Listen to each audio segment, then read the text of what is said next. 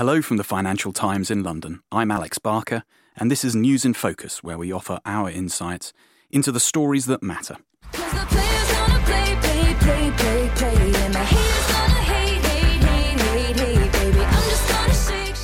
International superstar Taylor Swift is enjoying seemingly unstoppable success.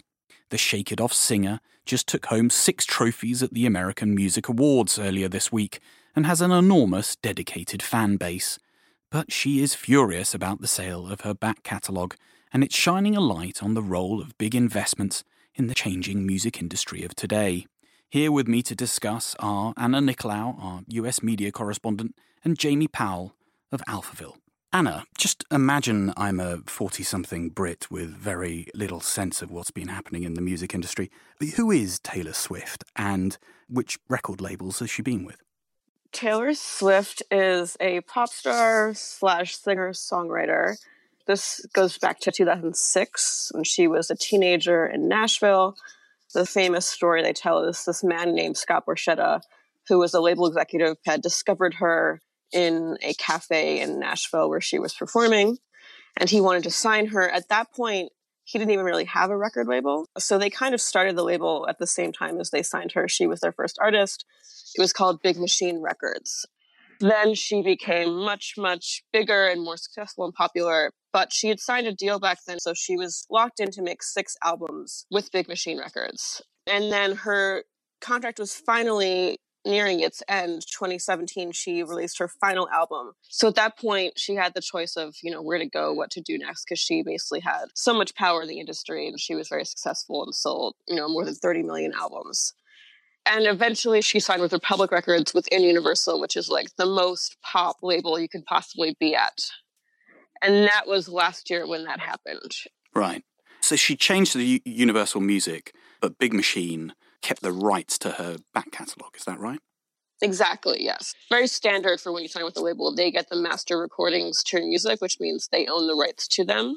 And a lot of times in the contracts, they'll have a stipulation where you can re-record those songs maybe 5 years after they were released. But for the time being, you're locked into that contract. Sure. And how important is that back catalogue to her? It's extremely important. Every time any of those songs are played, in a movie, in a commercial, in a shopping mall, in a restaurant, or they're streamed by people, she would be making money off of that. I mean, that's also one of the reasons why Big Machine, she was making up, a third to even half of their revenues. So it's a very valuable catalog. There was a lot of talk about what was going to happen with it, just because it's rare to have a big catalog like that up for sale or up for grabs. She's made a big deal about how this is everything to her, is owning her music. And she's pretty upset. I think it's safe to say she's pretty upset. Okay. Yeah. She's been saying in interviews that she wants her masters, and it's no secret that she's upset about the fact that Big Machine had kept the rights to her masters. What happened next with the catalogue? So shortly after Taylor decided to leave Big Machine, Scott Borchetta started receiving offers for Big Machine. The whole company, including the prized asset, of course, was Taylor's catalog. And after several months, he decided to sell it to Scooter Braun, who is this big music manager. He was famously known for pretty much discovering Justin Bieber. So he basically took on control of her music through that deal. One of the reasons it was contentious is she views Scooter Braun as one of her enemies in this whole drama. So she was mad. She felt like Scott Borchetta sold it to Scooter Braun out of spite. And on the royalty side, the finance economic side of this whole thing is that she claimed that when she was negotiating her exit, she had been in talks with them about getting her masters back, and she'd asked them many, many times. And she says that they never gave her a fair chance to buy them. She says that she was only offered a chance to buy one of the albums in exchange for every new album they would make for her, where she wanted to buy them outright. Big Machine denies this and claimed that they gave her free range to bid on them the same as they would someone else. So that's the part that gets a bit murky, because the two sides just completely disagree on what happened, and we obviously don't know. So, Jamie, what have the Carlyle Group got to do with this?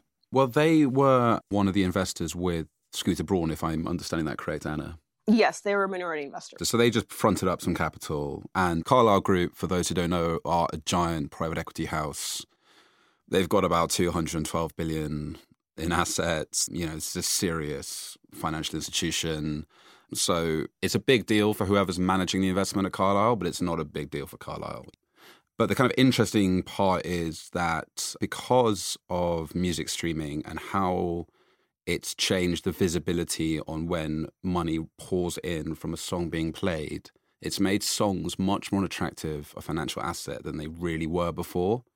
If you think about the old days when you go out and buy a CD or you buy something on iTunes, that was a lumpy payment. You buy the album once and you might buy the reissue on the 25th anniversary or the 50th anniversary. Now we're coming around to the Beatles and the Beach Boys 50 anniversaries. So really, you're looking at one lump of cash up front and then collecting royalties from radio and stuff you could sell on the road, merch, etc. But streaming means that there's less money up front, but it can be collected over a much longer time horizon. And one thing we know about investors is they like recurring revenues. It's rent, right? Yeah, it's more like a fixed income asset. And especially now we're in a kind of world of extremely low yields everywhere, that if you can buy a song which has a 5%, 6% yield, that's a very attractive asset for anyone to own. And also it's completely uncorrelated, you'd like to think, with other asset classes. So that's the other advantage for investors. It's this new trend in the last 4 or 5 years of being able to plan out the cash flows, be like, if Taylor Swift's popular for the next 20 years, which seems like a safe-ish bet, then we can expect to make this much money over this time. And the present value of that is worth more than we're going to pay now or what we're paying now. Carlyle at the back end of this wave they're just private equity money, or are they at the early stages of kind of private equity coming into? It's still a new phenomenon. There's a fund in the UK, which is a closed-end fund, and it's listed, called Hypnogenesis. They've raised £625 million to invest in songs, and they already have bought rights to songs by Timbaland, Missy Elliott, Justin Timberlake, and at the moment they offer a 4.7% yield, as well as any capital appreciation. So if the songs get more popular, and that's part of their pitch as well, is that they can squeeze these songs better than the original owners. And they've seemed to have done pretty well. Like, we're still popular with UK investors. They are making a call on whether these songs are still going to be popular in 20 years' time. I mean, this is the fundamental issue here, is that this is a very new asset class and you can't make the same assumptions you can with a normal fixed income instrument. There's no covenants, rights to assets. It's a very different proposition. And I do think that, particularly as we're seeing cycles of trends move slightly faster than they used to, that there might be a few people caught quite flat-footed in the long term. If you know anything about the history of music, you'll know that there are very sharp changes in what's popular. In 1979, disco was extremely popular. The Rolling Stones did a disco album, okay? But by 1981, no one was listening to it. There's another element to the longevity of music, which is that big back catalogues, if you think of the Beach Boys, the Beatles, the Stones, these kind of seminal acts which are cross-generational, the main reason they are cross-generational is because as a child you are very limited by what you could listen to. You only had your parents' music.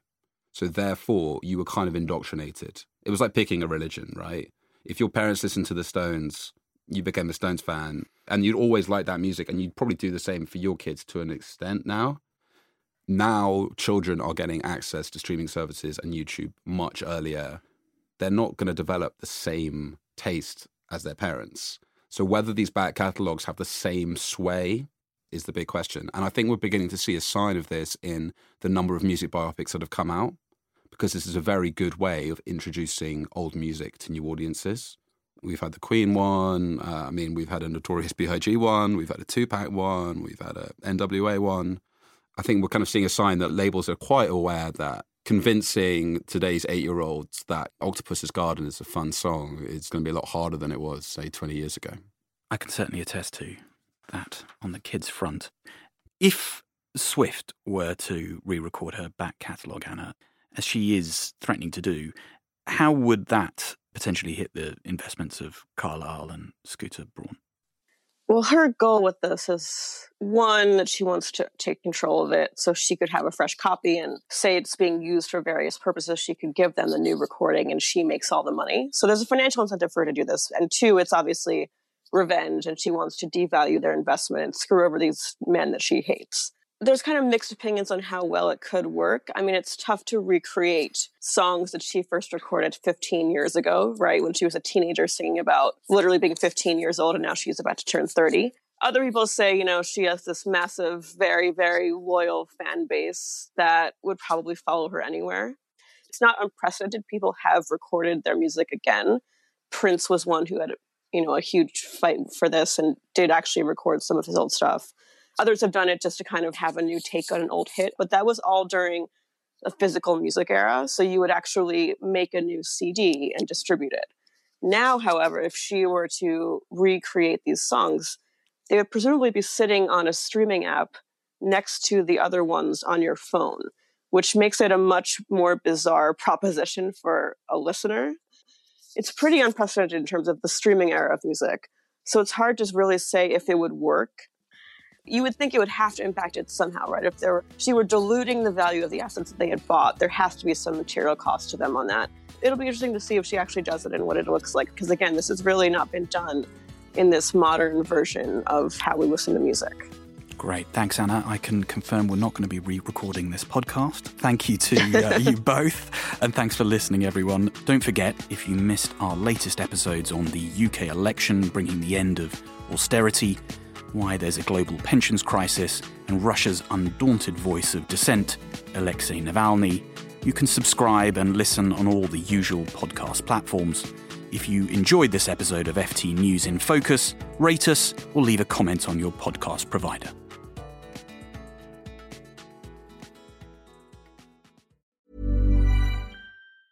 Support for this podcast and the following message come from Corient. Corient provides wealth management services centered around you. As one of the largest integrated fee-only registered investment advisors in the U.S., Corient has experienced teams who can craft custom solutions designed to help you reach your financial goals, no matter how complex.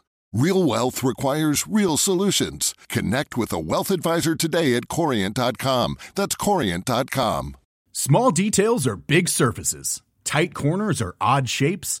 Flat, rounded, textured, or tall. Whatever your next project, there's a spray paint pattern that's just right. Because Rust-Oleum's new Custom Spray 5-in-1 gives you control with 5 different spray patterns.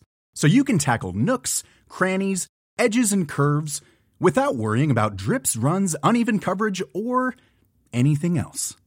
Custom Spray 5-in-1. Only from Rust-Oleum.